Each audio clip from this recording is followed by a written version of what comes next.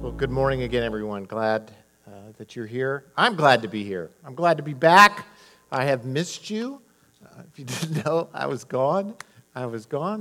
Thanks to Gabriel and Scott for preaching the last couple of weeks.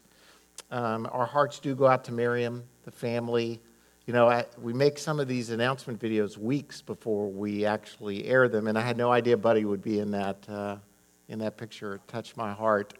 He loved this Thanksgiving feast. I could count on him to say something every single time. So anyway, if you're new to Fullness, welcome. We're glad that you're here. Today we are on the final sermon of a 16-week series on the Apostles' Creed.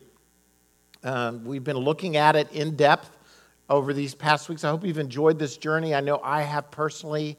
We'll be doing the Confessions of Augustine next. Now, some of you don't get the joke. Never mind. You need to go to classical school, some of you, and hang in there. Anyway, my humor did not get any better while I was gone. I'm sorry. Here's some of the things we've said about the Creed. I'm not going to review the entire thing in any way because we can't review 16 weeks, but the thing we've looked at about the Creed is this, that it draws its authority not from itself, but by the fact that its truth rests in the Word of God. The truths contained in the Apostles' Creed are truths from God's Word, and as such, draw their authority there. The Creed actually predates the establishment of what you would think of as the institutional church. The Roman Catholic Church, the Church of Rome, was established in the 300s, and we have evidence of the Creed being used in church life prior to that.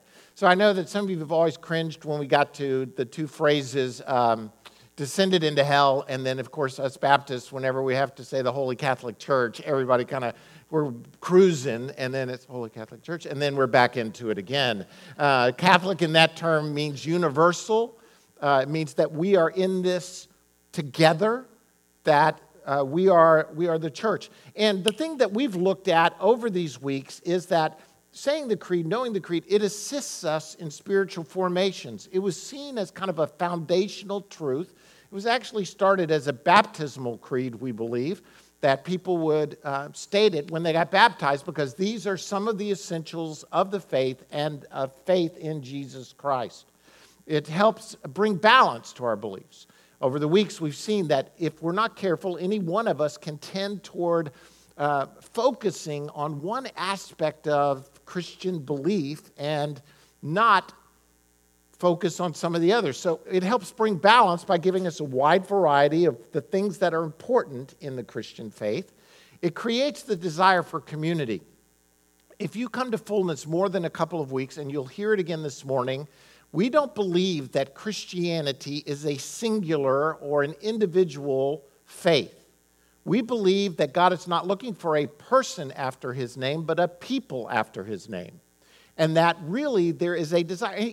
I'm not saying God doesn't care about you individually. He does. But in America, we have turned Christianity into an individualistic faith to where we almost say it's just me and God. And just me and God, and then if you get involved with me and God, if it doesn't bother me or God, then that's okay. And really, that's not the faith that we're a part of. We are a part of a people called after his name. We are the body of Christ. We're the temple of God. We're in this together. There is a horizontal aspect of our faith that we cannot get away from. And when you think about the Creed over 2,000 years having been quoted and stated together as the body of Christ through different generations, different faiths. People all over the world are saying this today. Next to the Lord's Prayer, it's probably the most quoted aspect that the church does as a whole. So it should create the desire for community. And it helps direct our steps. I believe that what you believe will make a difference in the way you live your life. Because belief is not an intellectual assent. Belief goes down to the heart. Belief changes the way you respond. You act upon what you believe to be true. Correspondingly, I would also contend that you don't believe things that you say you believe that you don't act upon. They're really not a part of you. You may say that you believe them, but belief is more than intellect. Belief is a heart aspect that results in our actions. The creed begins with God the Father, creator of heaven and earth, goes to Jesus Christ, makes some statements about who he is. Its really focuses on him. And then the third section comes down to a statement, a series of statements. I believe in the Holy Spirit, the Holy Catholic Church, the communion of the saints, the forgiveness of sins, which Gabriel preached about a couple of weeks ago, the resurrection of the body and life everlasting, which Scott did, and then closes with this word, amen. Amen. I don't know about you, but I don't know that I can't even remember ever hearing a sermon on the word amen. It's probably the word in spiritual life we say more than any other word. If you think about it, all of our prayers end with amen. And so we say it all the time, but I've never preached a sermon on it. And maybe you've heard, so I know you haven't heard one for 25 years if you've been a part of Fullness on the word amen, but I want to focus on that word as we close out this series today.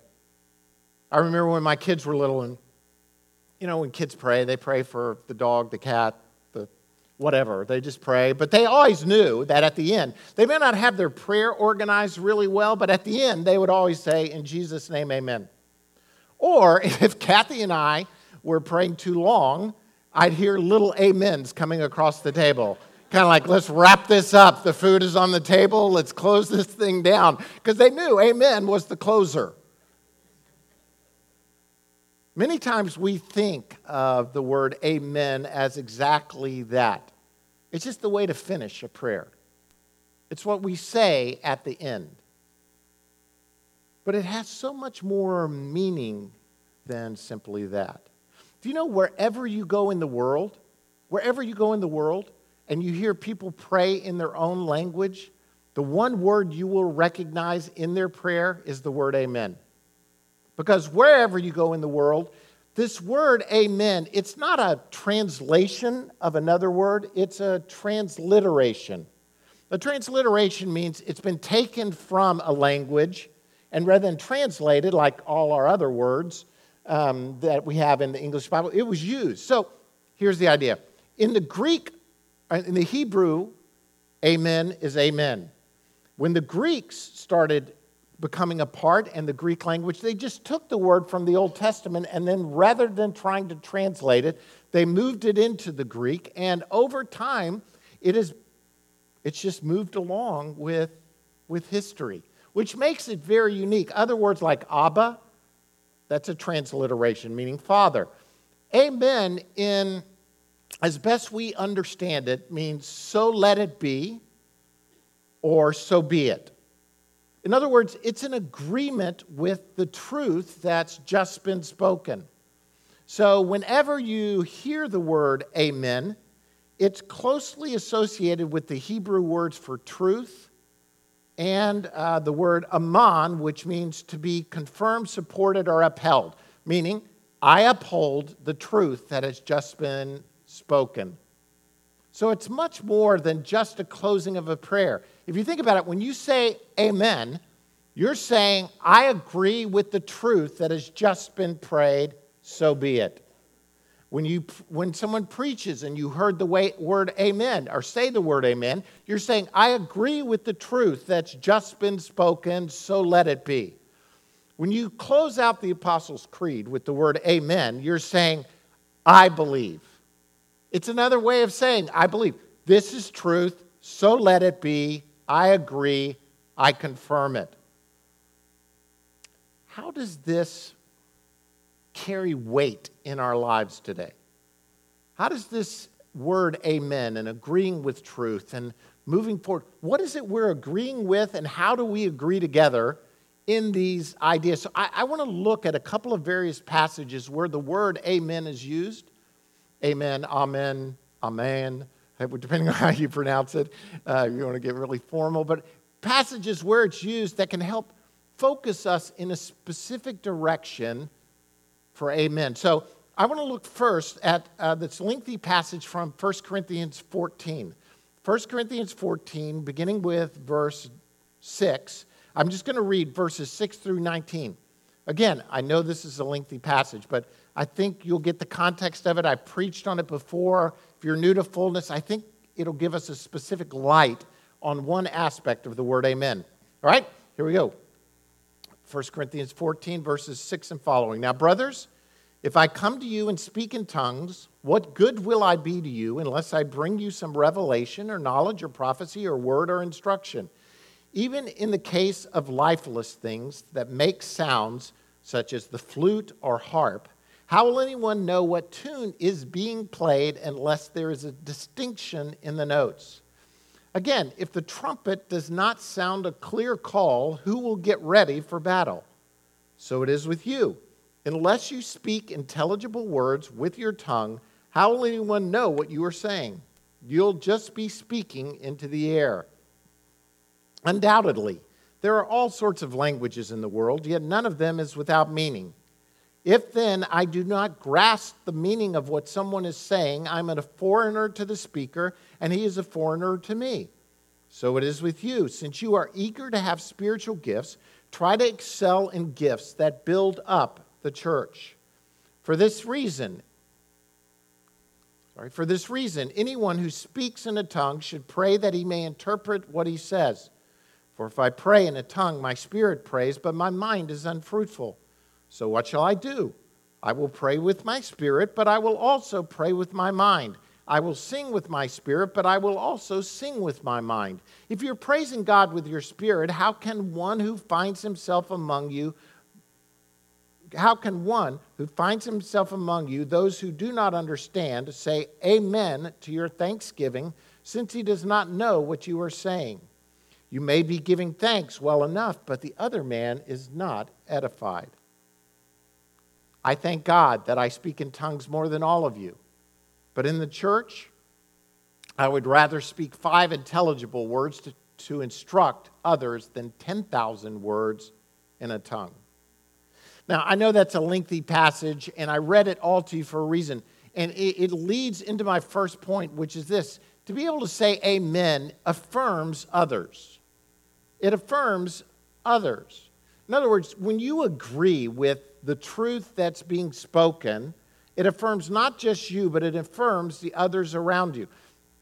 Here's Paul's argument in this passage. Paul is not arguing that spiritual gifts like tongues should be done away with. In no way is he doing that. He is simply saying, look, when you come together in public worship, if you speak only in tongues or pray only in the Spirit or sing only in the Spirit, then how can the people around you affirm what is being said? How can they agree with you if they don't understand? These past weeks, we were out of the country and we were overseas. I was with Robin Shannon. You're going to have to hear a bunch of stories. I'm going to show pictures. Just buck up. It's vacation day. I'm returning from Israel, so you got to see some of this. But one of the things that happened was, as soon as we get in the car in Israel, I don't know how to get to where we're going. I'm driving in Israel. You can just picture that, first of all. And it's late at night. Rob and Shannon are in the car, and Kathy. And so we said, okay, we'll put in the GPS. The GPS is in stinking Hebrew. I mean, they're talking to me in Hebrew. It's on the screen in Hebrew. I'm thinking, this is not helpful. I am not going to be able to get to where I'm going. We had to go back into the rent-a-car place and say, hey, can you come out and get this thing in English? Well, he got it to talk to me in English, but he never got it on the screen in English. It's all Hebrew characters, and they read backwards, right to left, whatever direction that is. So to even find the highway, you have to go to the end of the sentence to find the number that you're doing. In other words, to me, it was just another picture of, in languages, if we don't understand what's going on, we can't affirm. In church life, how can someone affirm what's going on if they don't understand it? If they don't comprehend, you can't agree with something you don't understand. That's Paul's bottom line argument. He is arguing for intelligibility in public worship. He's arguing that we need to understand. Again, we are a people who believe that all the gifts of the Spirit are available today. We want to walk in them in public worship and private worship, but we also want to understand the complexities that are involved when we're in a public setting and there's a horizontal aspect to worship. Here's what Paul says again. If you're praising God with your spirit, how can one who finds himself among those who do not understand say amen to your thanksgiving? I didn't read that very well, but I think you'll get the point. To your thanksgiving, since he does not know what you're saying. He's saying, we want people to say amen, so let it be in our lives. But we can't do it if we don't agree. So there needs to be both mind and spirit. One of the things we argue for here at Fullness is that we are to be a people who fully embrace the truth of God, the Word of God, and the Spirit of God. Fully. Both. Engaged in our lives. Not a 50-50 proposition, 100% of both. At work in our lives. Amen. Let's not miss that it matters to Paul that we understand what goes on so that we can affirm. Amen, then, is a way that we all understand and are built up. Now, I could go on down the line here, by the way. Paul's arguing for tongues. But, sometimes to the outside world, just Christianese is tongues. They don't always understand all the lingo and language and words that we use. How can they affirm what's being said if they don't understand? Last week, a week ago, yesterday as a matter of fact, we had already gone to Jerusalem, the four of us, and we had seen a lot, but we crammed one day of touring into Jerusalem. But you can't see all of Jerusalem in a day, right? Well, you may not know, you may not be able to affirm that because you haven't been to Jerusalem, but trust me, if you're trying to see it, you can't see it all in a day. So we had gone back on Saturday, which is the Sabbath, and they were celebrating the Sabbath. But that afternoon, we wanted to go just to the Mount of Olives, to the Garden of Gethsemane, because we had not been there. It's remarkable. There are trees in the Garden of Gethsemane that were there when Jesus was there. They're 2,500 years old, so they were present when he was in the garden. So you're in the Garden of Gethsemane. We come out of the Garden of Gethsemane, and there's a guy he's an Arab guy, a taxi driver, and he's wearing a Make America Great Again hat. I mean, it's surreal. You walk out of the Garden of Gethsemane, there he is, Make America Great. So Rob, of course, being Rob, strikes up a conversation with the guy and says, hey, I like your hat. And he's like, I love Donald Trump. And he says to us, I can't even remember if we asked where he got his hat or something, and he says, Pat Boone gave me this hat. And we're like, Pat Boone gave you this hat? Where was Pat Boone? He's handing out Donald Trump hats to people in Israel. Anyway, Pat Boone had been there 3 weeks ago, he said, and he had a picture. Some of you are not believing my story here. So he says, Pat Boone gave me this hat when I took him to Bethlehem. And some of you can't affirm because you don't know who Pat Boone is, which I understand as well. Old singer. Anyway, so we said, well, we didn't think you could get into Bethlehem. And he goes, well, I can get into Bethlehem. And we're like, really? Yeah, I could. There's, tensions between the Arab, Israeli, and Bethlehem is actually behind a fence. It's fenced off. They like Donald Trump. They believe in fences in Israel. So they have a fence between some of the sections to keep things safe. So you have to go through an Israeli checkpoint. It's easy to get out, but it's harder to get back in, so to speak. Anyway, the guy says, yeah, for $100, I'll take you to Bethlehem. I'll get you a private tour. You go to see the church and all of this. And first we're saying, no, this is really shaky. And we didn't bargain for this. We didn't budget for this. We didn't give for this. And then he keeps talking. And the next thing you know, Rob and I are saying, yeah, let's go to Bethlehem. It's only 6 miles from here. Let's go. Next thing you know, we're in a taxi headed out. Now, see, I didn't really think this through all the way. Rob and I are very excited, but Shannon and Kathy, not so much. Because they're now in a taxi with an Arab guy with a Make America Great Again cap driving to Bethlehem. Well, we're driving, and the next thing you know, I start asking him his name. His name's Wally. And Wally says, hey, did you go to the Church of the Ascension? And we're like, no, we didn't. We saw one church, went in it, but we didn't go. Next thing, he goes, I'll take you there. It's right up here. It's next to my house. My house is the one with the flag, and the church is right over here. And the next thing you know, we're driving up, and he honks his horn, and there's this big green fence. A green gate, and you can't even see behind the gate. And this old man opens the gate and goes like this to Wally. And Wally blows him a kiss. And the next thing I know, the gate is opening, and we're driving through this gate. Now, Shannon and Kathy think this is the end of our lives. This is the point where we're abducted, all our money is stolen. Shannon is texting her daughter saying, pin me so that if something goes wrong, you know where I last were, kind of thing. But when the gate opens and we drive through, we're on the grounds of this beautiful church. And Wally knows everybody. He takes us into the church, and there's the rock that Jesus supposedly ascended from in this beautiful Orthodox church. Then he takes us over. He said, I'll take you over to this chapel that people don't get to get into. And he gets this nun who has the key to the chapel, who opens the door, and he goes, this is where John the Baptist was beheaded. See, his head fell in this hole right here, kind of thing. And okay, I didn't know that. It's great to be here. And so we see this. Next thing you know, we're back in the car. We're going through the valley of Jezreel. He said, oh, over there's the potter's field where Judas hung himself, and this is that, and this is that. We go through a checkpoint, and we come up to this warehouse somewhere. And he says, come on, I want to show you where some of the handicapped people make olive wood things. And we're going to go in. Now, we're at a warehouse front. That's all we're at. We're at a warehouse, and we don't even know where we are. And we go in, and a guy makes me a cross, which I had yesterday. Oh, here it is. A cross. A guy in a wheelchair makes me a cross. And Wally goes to me, okay, now this guy, what was the guy's name? Kathy, huh? Dia. He said, this guy Dia, he's going to take you up to the church. And so he goes, you go get in his car. You go get in the car with Dia, and he'll take you up to the church. Look, he's got a tag on it. He's an official tour guide. He's got a tag on.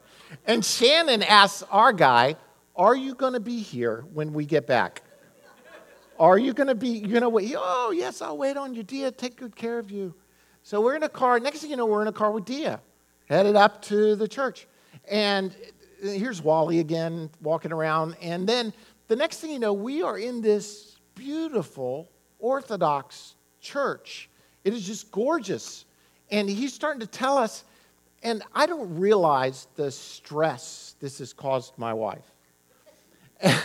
And where she is mentally thinking, she's not thinking, I'm going to Bethlehem. She's thinking, am I going to live? Kind of thing. Am I going to survive this ordeal? So that we get in this church, and she turns to me and she says, where am I, and what am I supposed to see here?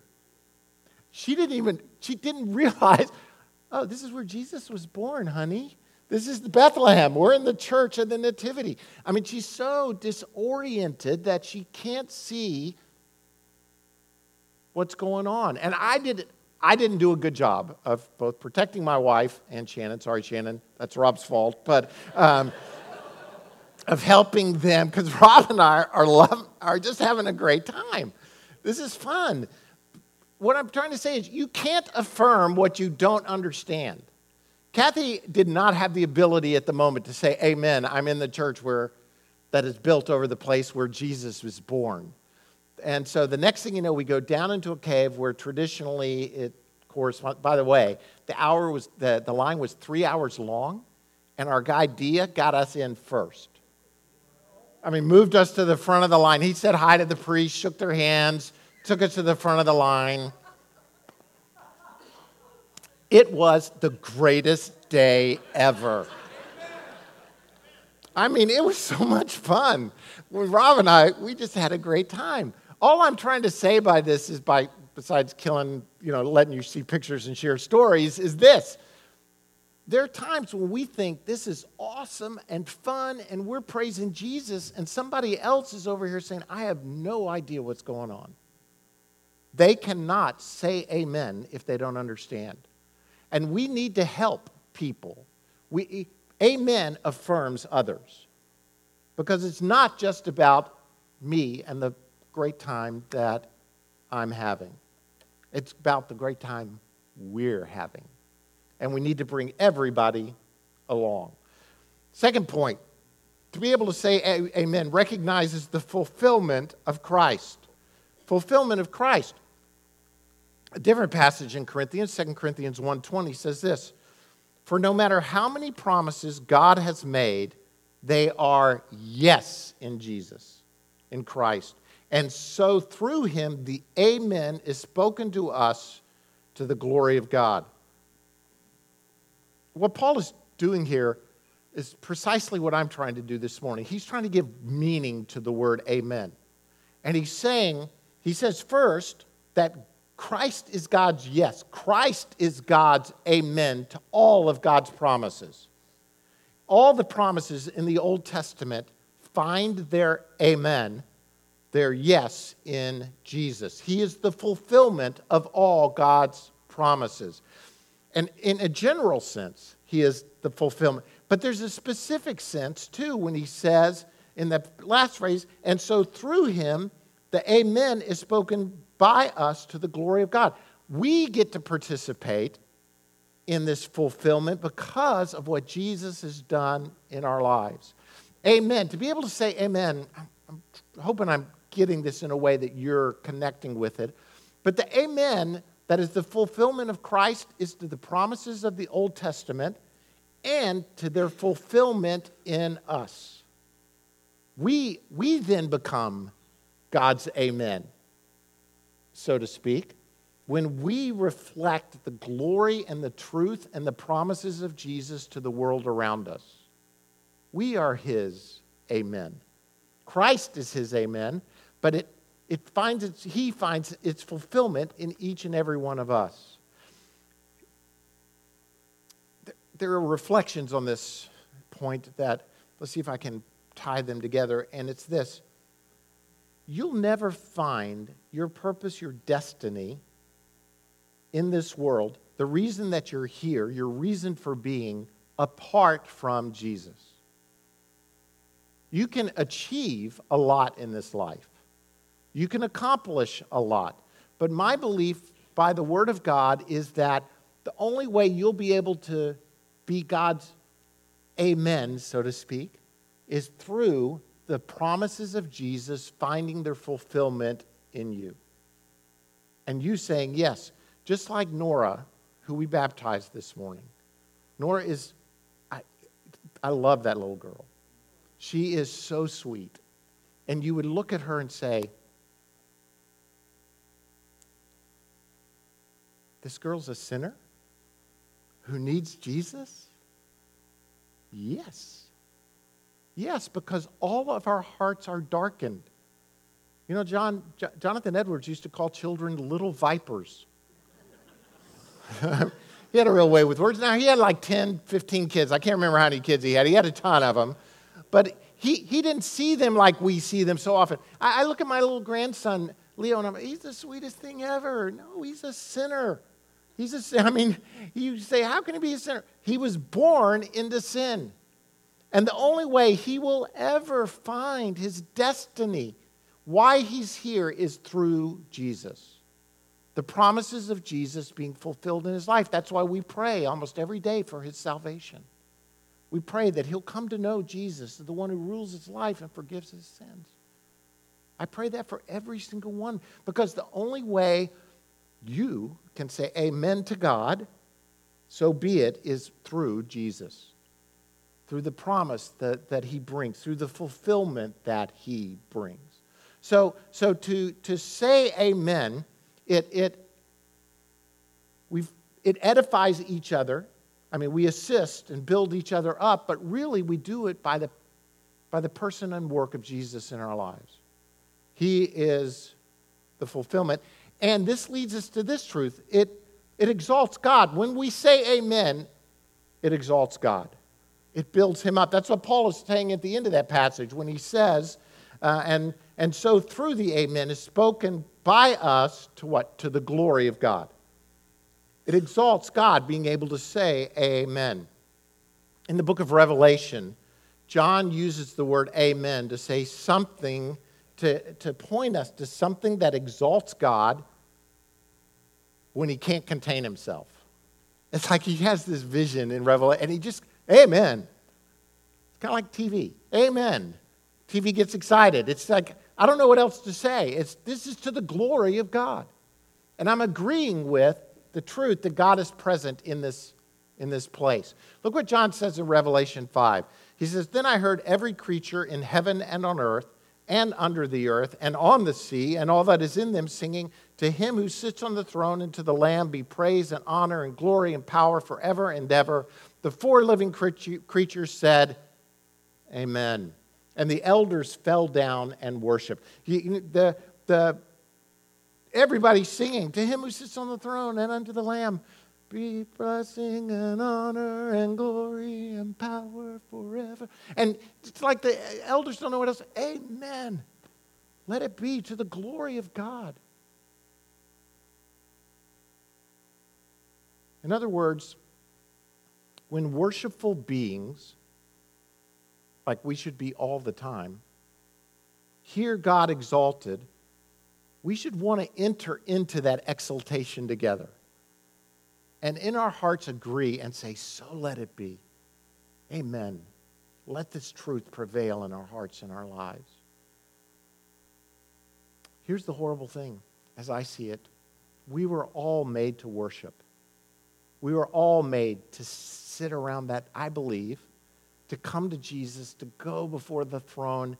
But there are tons of people who can't say amen and can't agree because they don't know this Jesus and they're not in relationship with God, their Creator. Again, on our trip, we got the privilege of going to Patmos, the Isle of Patmos. We were bopping around, seeing different things, went to Ephesus, went to Patmos. And they take us to this cave. That's the Isle of Patmos. It's a beautiful place, really, where John was exiled. And they take us to this cave where John was traditionally, this is the cave. I'm not sure I was totally aware of this. I think I'd heard it before, but he was in a cave meditating when he received this revelation, according to tradition. And that spot, there's a little spot to the right. You see the rock kind of wall, and then at the back there's a tapestry. Right to the right of that tapestry, there's this little roped-off area where they say John was kneeling and praying and meditating when he received the revelation that spoken of in Revelation 1. "I, John, your brother and companion in suffering and kingdom and patient endurance that are ours in Jesus, was on the island of Patmos because of the word of God and the testimony of Jesus. On the Lord's day, I was in the Spirit, and I heard behind me a loud voice like a trumpet which said, 'Write on a scroll what you see.'" And according to, you don't know if this is the spot, but it could be. And I'm just thinking of this passage in my head. John kneeling, praying, and he hears this voice behind, "Write on this scroll," in a loud voice, "Write on a scroll what I'm going to say." And I start crying. And I'm not, a crier by nature much. I'm getting worse as I get older. Not worse, but more sensitive as I get older. But I just thought, it just moved me. And in my heart, I was worshiping God, thinking, this is incredible. Lord, thank you for your revelation in John's life that has moved so many. And I walk out of this church. It's everywhere you go. If there's a place that people traditionally believe something happened, there's a church over it. So it's not like it's pristine like some cave you walk into. It's like this elaborate church. Walk out of the cave, through the church, outside. We're with a pretty big group. There's a cat outside of this church. And the next thing I need to know, all these people are going, ooh, look at the kitty. And they're taking pictures of this cat.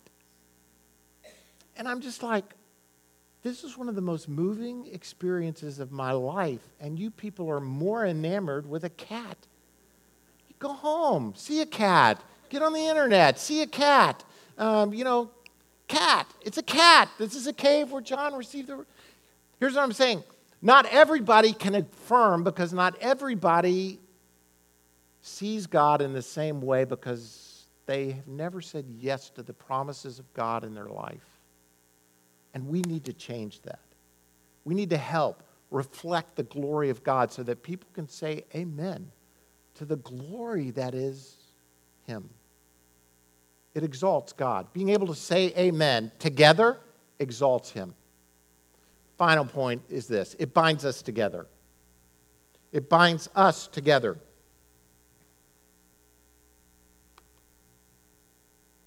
When we say amen as a community of faith, it is in many ways confirming that we are the body of Christ. Yes, so let it be. Let this truth prevail in our lives. Let us come together to say amen. When Kathy, she'll step out on the back patio and read sometimes and do stuff, and then she'll come in and she'll say, hey, come outside and look at this sunset. Why does she want me to look at the sun setting, which happens every single day? Because there's something in that shared experience that binds us together. It's not just that she wants me to experience it, she wants us to experience it. And when we come together in public worship, when we come together to fight the battles that have to be fought to live life, when we experience birth and death and life together in Jesus, we are able to say amen, and it binds us together. Again, we have to swim upstream against the American individualistic idea that it's just me and Jesus. The truth that binds us together. I've known Robin Shannon for, a decade now. And I know Robin Shannon pretty well. We've been through some things together. Good, bad, just battles. But you know what? Spending a week with Robin Shannon in Israel, there's a bond there that it makes it different. I see them different, and they probably see me way different. Because usually you just see me up here, and I'm leading the charge in something. But now we experience life together. So there's a bond together. You see people in a different way than you would see them. Being able to say amen means in your life, I'm saying, let the truth of God prevail. And you in my life, let the truth of God prevail. Even in these rough times, even in our failures. And we all fail. Hello? We all stumble and fall. We all make mistakes. We all do things we may not intend or we do intend that hurt people. And yet we need to extend forgiveness, has been preached. We need to see God's work in our lives. We need to be able to say amen to one another, to God's work in our lives, to do life together because it binds us together. D.L. Moody was a famous and well-known preacher of the 1800s. And he built a huge church in Chicago. And one time he had to be out of town, kind of like I was over the last couple of weeks. And he had a guest preacher come in. He was a guy by the name of Henry Morehouse. And at this time, Moody is not a young man, but he's not old. He's probably in his 40s or something at this stage. And he's pretty established, building a great church. And Morehouse is in his 20s, and he's British. So you got that going for you. So he's British, and Morehouse comes in to... Moody's heard about him, invites him in. He preaches for D.L. Moody while he's out of town. So Moody comes back from being out of town, and he does what all preachers do when they get back in town. They ask their wives, how did it go? I mean, really. If the wife is present, that's where they go. How did the service go? How was the preaching? How did he do? And his wife says to Moody, oh, he was great. I liked him a lot. And you'll like him, although he preaches quite differently than you. To which Moody, of course, as all preachers will do. He said, well, what do you mean by that? What do you mean he preaches differently than you? And his wife lovingly says this to him. Well, he tells the worst sinners that God loves them. See, Moody's style of preaching was, God is going to get you. You know, God is standing behind you with a sword, going to hack you down if you don't come to God. And this guy's telling sinners that God loves them. To which Moody responds, well, he's wrong. And his wife encourages him, says, I tell you what, he's preaching over here. Go listen to him. Go hear him preach, and then let me know. So at the urging of his wife, he goes and hears Morehouse preach. And here are Moody's words about Morehouse's preaching. He said, I've got it up here so you can read it along with me. He went through the Bible from Genesis to Revelation to prove that in all ages God loved the world. I never knew up to that time that God loved us so much. This heart of mine began to thaw out. I could not keep back the tears. It was like news from a far country. I just drank it in. He just beat that truth down into my heart, and I have never doubted it since. I used to preach that God was behind the sinner with a double-edged sword, ready to hew him down. I've got done with that. I preach now that he is behind him with love, and he, meaning the sinner, is running away from the love of God. Here's the point I'm trying to make in this closing illustration. When the truth of God is proclaimed, and we with open hearts listen, the truth will prevail so that we can say amen to it and are changed. Amen is not merely the closing to your prayer. Amen is not merely saying this is over. Amen is saying this truth is truth. Now let it be lived through me. For 2,000 years,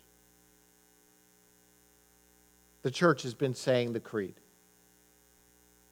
And in whatever language it's been said, it closes with the word amen. I mean, think about that. Of all the words in this, the one word that every people throughout time have said is this word amen. So let it be.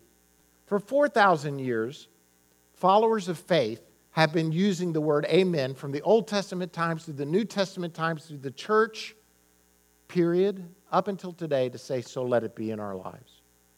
My prayer is this.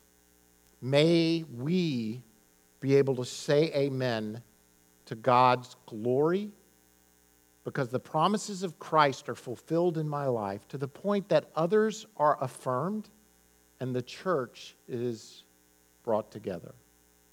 Lord, I pray this morning that your truth would prevail in our hearts and our lives. Lord, I thank you for this people in this place. I thank you for the glory of God that's been realized in fullness for these many years. And I pray, Lord, that that would increase in the days ahead. Lord, I pray that we will together affirm the truths that you are God, are our creator. You're the maker of heaven and earth. That we believe in Jesus Christ, your only Son, born of the Virgin Mary, suffered under Pontius Pilate, was crucified, died, was buried, descended into hell, rose again, lives at the right hand of God the Father, the Holy Spirit, the Holy Catholic Church, the forgiveness of sins, the resurrection of the dead, and life everlasting. We believe. And to those truths we say amen. And may those truths be lived out through our lives to the glory of God. We thank you, Lord, and we bless you and praise you in Jesus' name. Amen. Stand.